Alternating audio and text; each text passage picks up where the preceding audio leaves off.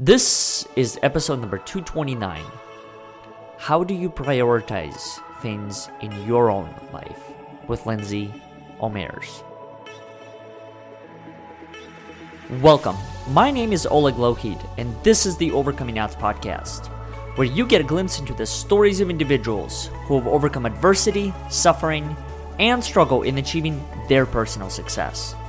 This podcast was built by you and for you to help you overcome adversity, suffering, and struggle in achieving your fullest potential.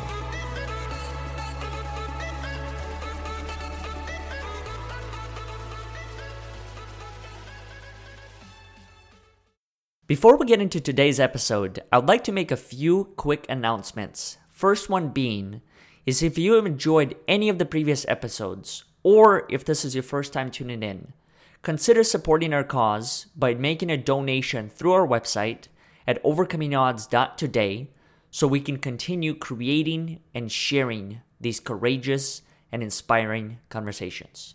The second announcement that I wanted to make is an invitation to all of our listeners to our upcoming experience called Survive to Thrive Attitude of Gratitude.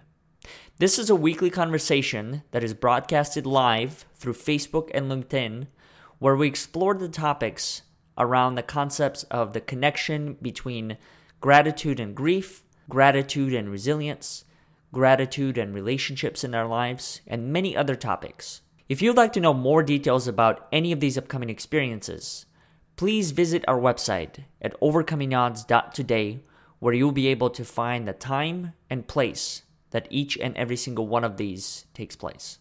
Last but not least, if you've enjoyed any of the previous episodes, please consider leaving us a review on iTunes, Facebook, or Google so more people can hear these inspiring and courageous conversations. Now, let's get back to the show. Lindsay, welcome to the show. Oleg, such a pleasure. Thank you so much for having me today. No, thank you. Thank you for having a podcast prior to the podcast with me. I figured that I got to hit the record button. Otherwise, we'll just go. And this happened to me so many times by now where I would have just this instant connection with the person. And next thing I know is we're talking for 45 minutes to an hour. And then we got to reschedule. And then same thing happens on the reschedule. So we're like rescheduling for the third time. It's just a never ending journey. So I figured that, okay, it's probably best for us to pause, hit the record button, and then continue this conversation about goals, managing of goals, and in particular, the concept of parenting. As I shared with you, one of the most recent relationships I was in, there was a daughter involved, and it was just complicated. It was complicated to be able to manage my own expectations and realizations around goal setting, because what I had realized was happening was I went from having all the time and all the freedom in the world to accomplish whatever it is that I aspired for to boom, 2 hours a day, sometimes 1 hour a day. And I started to realize and gain a different perspective and a level of appreciation for parents who are able to actually juggle things like that and make it work. But part of making it work, and maybe that's a question for you to start off, is what does that even mean? How do you even process the whole concept of you make it work? Things have to happen. It's kind of like if you've ever seen a triage nurse, right? And they have to reprioritize. It's all about reprioritizing. And time is incredibly, incredibly precious. I'm a parent. I'm not only a parent, I'm a single parent. So that means double duty. It means wherever there may have been a separate set of hands to lend assistance, that doesn't exist. It's me or there's nothing. And so there are times where you really just make the choice. You have to say, where is it that I can cut something back, and what is really being asked of me? Because I think that there's a difference when something is wanted versus when something is really like needed. And so you tend to make those choices based on the need, and then look for the ways to incorporate the wants as best as you can. Mm-hmm. Do you find yourself as part of that journey sacrificing, like putting certain things on the back burner, so to speak? And if so, how do you define that, okay, this is a goal that I don't have to accomplish now, even though it might have been your burning desire prior to the circumstance changing? Well, the first thing is I remind myself every day, I chose to be a parent. And that was something that I did, that I conscientiously stepped into. And not every parenting situation is like that. Some parents are surprised with bundles of joy. You have these like life transitions and it's like, boom, surprise, you have all of these new obligations. Mine was very deliberate. I planned for this. I discussed this. It was impromptu. It was around health concerns that I had. And they said, well, you better do this or you're never going to get a chance to do it. And it was something that I chose to do, even though it was a little bit more of a tense situation. There was a little bit more of a clock ticking. But I knew going into it, I'm the oldest of 5 children. I had also dated partners in the past who had children and lived as a parent before making the choice to become a parent for myself outside of that relationship. So I knew going in that this was going to come with a whole separate set of considerations. So when I'm at the spot where I need to make a choice, I remind myself that this was my choice. And one of the other things that I've learned, especially as somebody who's gotten older, is that the time's relative, right? So the time that it feels for me that I need to do or say or have or get things is very, very different from the time as it's experienced through a tiny human. And tiny humans are on their own set of things. I joke, right? I have pairs of shoes that are 25 years old, right? Like it doesn't, you know what I mean? Like, oh, I love those. I've had those shoes for years. They're my favorite shoes. I've had them mended. My son's 5. And so when you put that into perspective, I have a very, very short amount of time with him at these developmental stages. And being somebody who works in psychology and understands that and teaches human development and understands, the way that his tiny mind is working right now, it gives it a sense of preciousness that helps me to shift back into putting that time and energy first. And it's a sacrifice. It's always going to feel like a sacrifice. But when I remember that it was a choice and that this time is special and that it's very, very brief, it takes some of the burn away, you're not hurting so bad. If I have to wait 2 years to do something, okay, I wait 2 years, but that'll be 2 years of my tiny human's life I'm never going to get back. And it's so precious and they're learning so much. Okay, I'm going to shift gears. I got to put that off. But I know that, that this was the right choice for me because this was what I wanted. Mm-hmm. Do you find yourself that in knowing what you do, the field that you work in, does that add additional pressure when it comes to being the quote unquote perfect or as best parent that you can be? No, I don't think so. Not for me. Perhaps maybe for some people, but I enjoy my errors. I enjoy every time I mess up. I'm not sure if I'm allowed to curse on the show. So I'm always like, I'm allowed to mess up.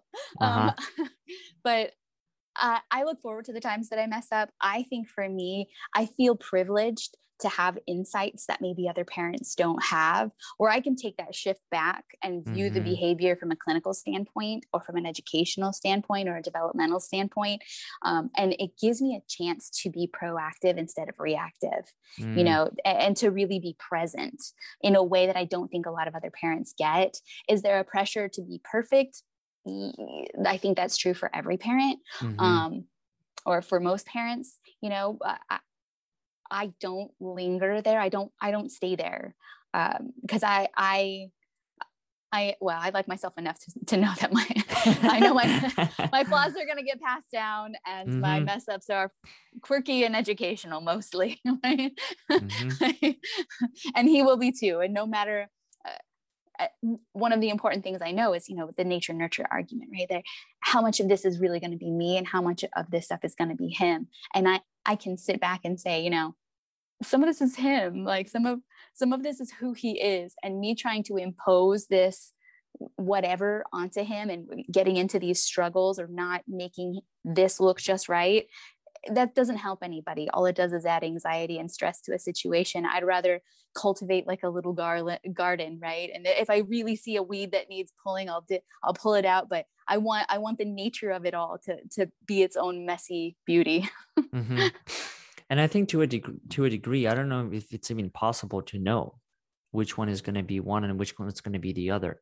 I think that's one of the things that I personally have a challenge with, and that is oftentimes when there's that question of what is it that your parents passed on to you and what is it that you chose to develop as a habit of your own. I have no idea. I have no idea how their actions actually impacted me. And I mean, there's certain things I can pinpoint as far as the level of support that they've provided for me and the actions that they chose in being kind. But still, I had to embrace those behaviors. I had to accept those as behaviors that I wanted to create in my life.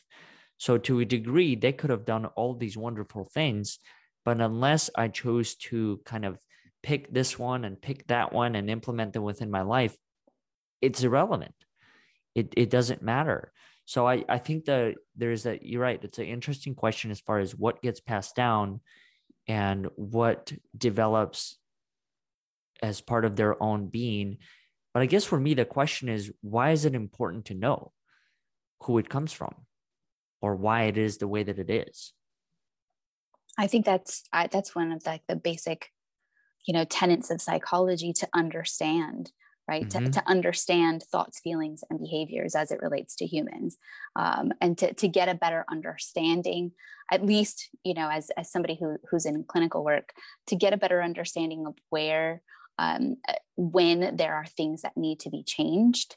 And again, you make a great point about agency, right? It's all about agency. It's about how much you have chosen to take in from either role. Because I think we do have things that are inherently us that we can choose to work against or to challenge at times if that's what is in our higher purpose.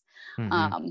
And there are things that we absorb from our environments, but it comes down to choice. And I think when it becomes the question of why and where is typically when we want to go back and figure out how to remedy something. Mm-hmm. Do you ever feel like you didn't have a choice or the power of choice in life? Several times, but mostly as a younger human. Mostly as a younger human, because I came from a family where there was a lot of abuse, where there was a lot of violence, where there was a lot of substance use and substance abuse. There were issues with law enforcement and with child services. So at those points, I felt very, very powerless, and I didn't have the skill set really, at a much younger age to figure out what I wanted to take in. You're this neuro sponge, right? You're just absorbing all of the things. And when the things aren't good, it can feel very overwhelming. And I think that was when I felt that the most. But as I grew older, and I kind of stepped into my ability to make those choices for myself, it gave me a lot of freedom. It gave me a lot of power. It can be really vulnerable and scary at times, right? Because it's on you at the end of the day. Like you have to make those choices, and you have to, do all of those things that you set out to do. And then you actually have to go, make something of them. Mm-hmm. And that's the biggest thing that I think I've learned along my journey, is that it all does boil down on you. Everything in regard to accountability and responsibility and whatever it is that you desire for, as far as changes or goals go, it's all your journey, and no one else's. And I think it's a double-edged sword. It's kind of like a blessing and a curse, because then there's no one else to not even necessarily blame, but acknowledge but yourself. Like if certain things didn't get done, well, there is a person that you can turn to, and that's yourself, and understand why is it that certain things didn't get done. Now, I will say that I wasn't always like that. There were times when I blamed other people and other people's circumstances, and, having a conversation with someone that lasted an hour longer. And then here I am standing there and thinking like, man, I can't believe they did that. When the reality of the matter is I allowed that. Right. Like that was my choice, my decision. to make those things happen. So I find that fascinating, how there is that power of choice that is available. Yeah. Yeah, absolutely. And it is, they're little choices, and we neglect to give those little choices the kind of power that they really had, right? So in your instance, right, you stayed for an hour longer somewhere. Mm-hmm. Well, you made the choice that either upsetting them or, asserting yourself was less important than walking away to do whatever it was that you had intended to do before it got derailed. Now, it might not be conscious. You didn't think that maybe at the forefront. So it takes time and skills to kind of work it back and say, what happened there? Why am I upset? Why do I feel like a boundary was crossed? And then to realize that was a boundary I didn't keep for myself, because I needed to walk away and I didn't do that for me. Mm-hmm. Do you find yourself now within the journey, as you're trying to find different ways to create more time for some of the goals and everything that you have, while also being a parent and everything else that you mentioned, do you find that you are going back in time and in your past and trying to dissect some of those smaller choices that you made that led you to where you are now? Or how do you process this now? To make more time, I don't think about that stuff now. I think I thought about that stuff, and as a therapist who's been in therapy, I think I thought about that stuff a long time ago. Now, when I think about time, what I really try to do is I try to, again, to prioritize. I'll say this. There are times, right? So I'll give you an example. There are times when I need to go back and do a little bit of a self-assessment. But it's when the choices that I'd made in that moment become choices that have longer term consequences for me or for my family. This is a fun and relevant and sometimes happens example where I have a deadline at work, right? I have deadlines, I have grades. I have my child who needs to get up and ready for school in the morning, but he needs to eat dinner. He needs to take a bath. He needs to get put down to bed, which is usually about a 30 to 45-minute process. So if I have to cook and then I have to clean and I have to put him in the bath and I have to get him ready for bed, we're talking 3.5, maybe 4 hours of my night is gone, but I still have that deadline. It's still at 9 a.m. and I still have grading to do. And I still, have all of the other things. I still have stuff that I have to do for myself outside of those things. And I will make the choice. Again, I'm not necessarily recommending this, but I have and will likely again in the future make the choice to say, I guess I'm pulling an all-nighter.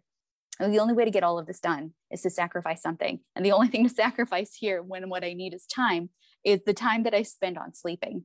And what's that going to do? Like long-term costs and benefits, right? How is that going to affect me? How does that affect my mood the next day? How does that affect my health?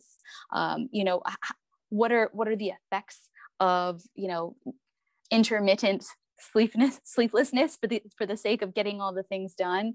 And then when I have to weigh, that pebble, right? Because it for me, it becomes a pebble. When I have to weigh that pebble against the potential of missing deadlines at work, which could put me in a hot water.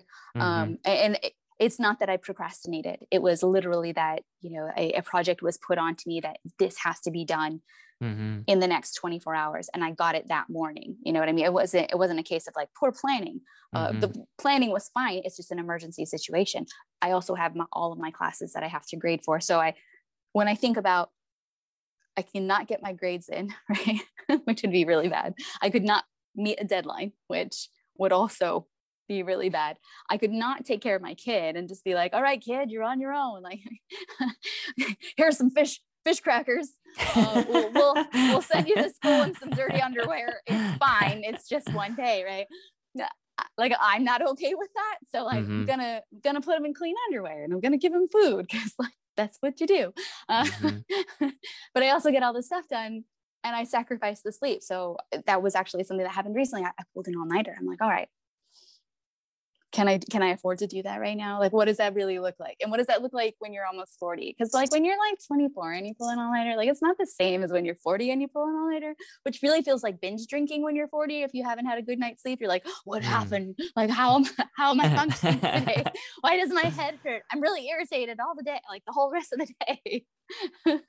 So I think it's stuff like that where, I'll do an assessment. And if I do it too many times, right, if I pulled an all-nighter too many times, or if I feel like things are becoming overwhelming too many times, I'll take that step back and I will reflect, and I'll say, where is it okay for me to take this from me, versus putting something up and saying like, I need assistance with, it's available, because sometimes it's not available. And, every once in a while is fine if I need to pull an all-nighter to get stuff done. It sucks, but it's life when you're pulling things solo. When you're on the other side of the country, away from friends and family, and you have 0 people that and you're working in a pandemic, and you have a small child that's like in your face. There's a lot of components here. Was there a place where I could have asked for help?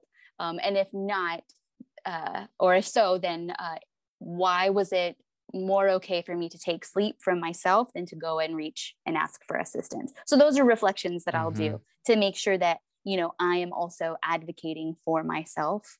But I don't tend to look back too much in that way. Where I will look back though, is when I'm parenting. Because they don't say this in a lot of parenting books, but anytime you bring a tiny human up, whatever stuff you were going through at that age is like, it is just like red lights flashing in your face, because you go all the way back to that point at these moments, right? So with him, that's when I'll do more of that reflection work, and I'll say like, why am I reacting this way? Oh, I think, I had an experience at this age that turned out negatively, and I'm like hyper vigilant about it not being that way for him, right? Sending your kid to dirty underwear. I was the oldest of 5.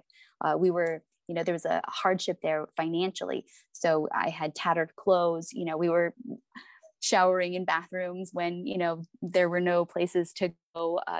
There were periods of time where the entire family did not have a residence.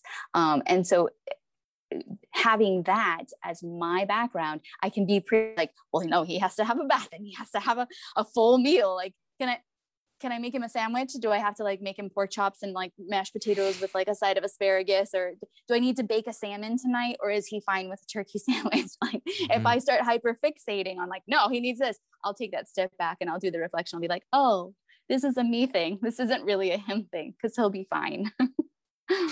I heard an interesting perspective from a friend of mine. He said that the first half, you learned what it is that you had to learn. And then the second half of life, you start unlearning those things. Now, I'm not at the second half of life. I hope not, just not yet, where I'm unlearning a lot of it. But I'm doing both actively, and I'm finding that there's a lot of truth in that.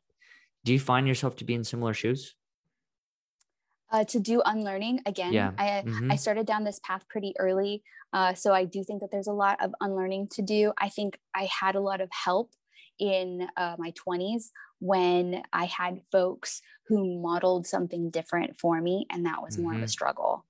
So when I saw different ways of doing things than what I had been taught, it was a big eye-opener for me to shift as well.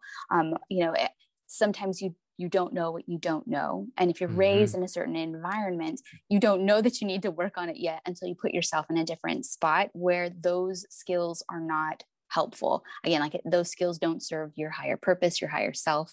And that needs a little bit of examination. Nowadays, I'm in a much better place. I think there's still, there's fallout from like I said, my recent divorce, there's still fallout. So there's that. I do a lot of that when I re-examine the old relationship. I think that there's a lot of re-examining there in my personal and professional lives. Outside of that, though, I think in my previous relationship was where that most of that reflection and introspection and transition and change really needed to happen, and eventually it did. Right. When did you start to understand that when it comes to relationships, it's not a one-way street, that it's both parties that are oftentimes either at fault, in the wrong, whichever way you want to label it? I don't know if I can pinpoint a moment in time. I've been in and out of, relationships with partners for the last, how old am I now? 20, 20 25 transmitted years. No, transmitted years I've spent in and out of relationships with other humans. I think there was a point. So my best friend is also one of my exes from high school. So we started as boyfriend and girlfriend in high, I think I was 15. And that was a real turning point for me. Our relationship was fantastic in so many ways, and we weren't meant to be partners. But it was one of those moments where we both gave and we both took in our own ways at different times. And it wasn't an exact exchange, right? And it was never transactional. It was very natural. And so it was a great point for me to have that realization where both of us were contributing and both of us were getting something out of that. And I think that's the closest of when I think that two-way street analogy is really appropriate for my own development. Do you believe that there is only quote unquote one person, or the whole concept of finding the right one? Oh, no, not at all. Or do you believe that it's possible to have that with what's really the difference? Is it possible to have that thing with whoever, or is there truly just that one quote unquote soulmate? I don't necessarily believe in soulmates per se. I believe in statistically significant others. I believe that there are things in life and folks that you will connect with in a way that is significant outside of just, randomness or random folks on the street. There's more connection with certain individuals. I don't think that there's just one.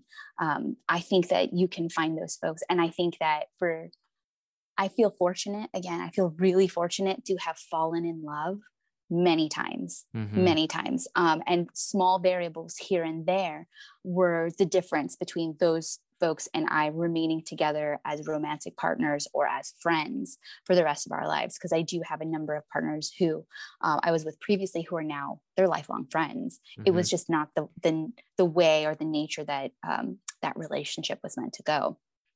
I think that's part of it. I think a lot of it has to do with these timing and these very small variables. But I think that those connections are, I think that there are multiple. I think that it changes depending on where you are in your life, because I have fallen in love at 17, and I have fallen in love at 27, and I have fallen in love at 37. And the things that I wanted at each of those phases were very different. And the people that I chose at each of those phases were very different because of where I was. So I think depending on where you are, that person is going to look a lot different. Lindsay, what are some ways that people can connect with you? And do you have anything that's coming up within your work that people can be a part of? Yes. So I have a podcast. It has an expletive in it. So if you have sensitive ears, mind them. It's called Fuck These Feelings. It is a edutainment podcast where I talk about mental health from a socially conscious perspective. And I am reachable on LinkedIn under Lindsay Omeirs. You can find me there. You can reach out if you're interested in being a guest or give me show ideas. I love feedback, positive, negative, and anything in between is an opportunity for growth. So reach out to me there, and you can email me at LSOMEIRS. That's lsomeirs@realtalktherapist.com.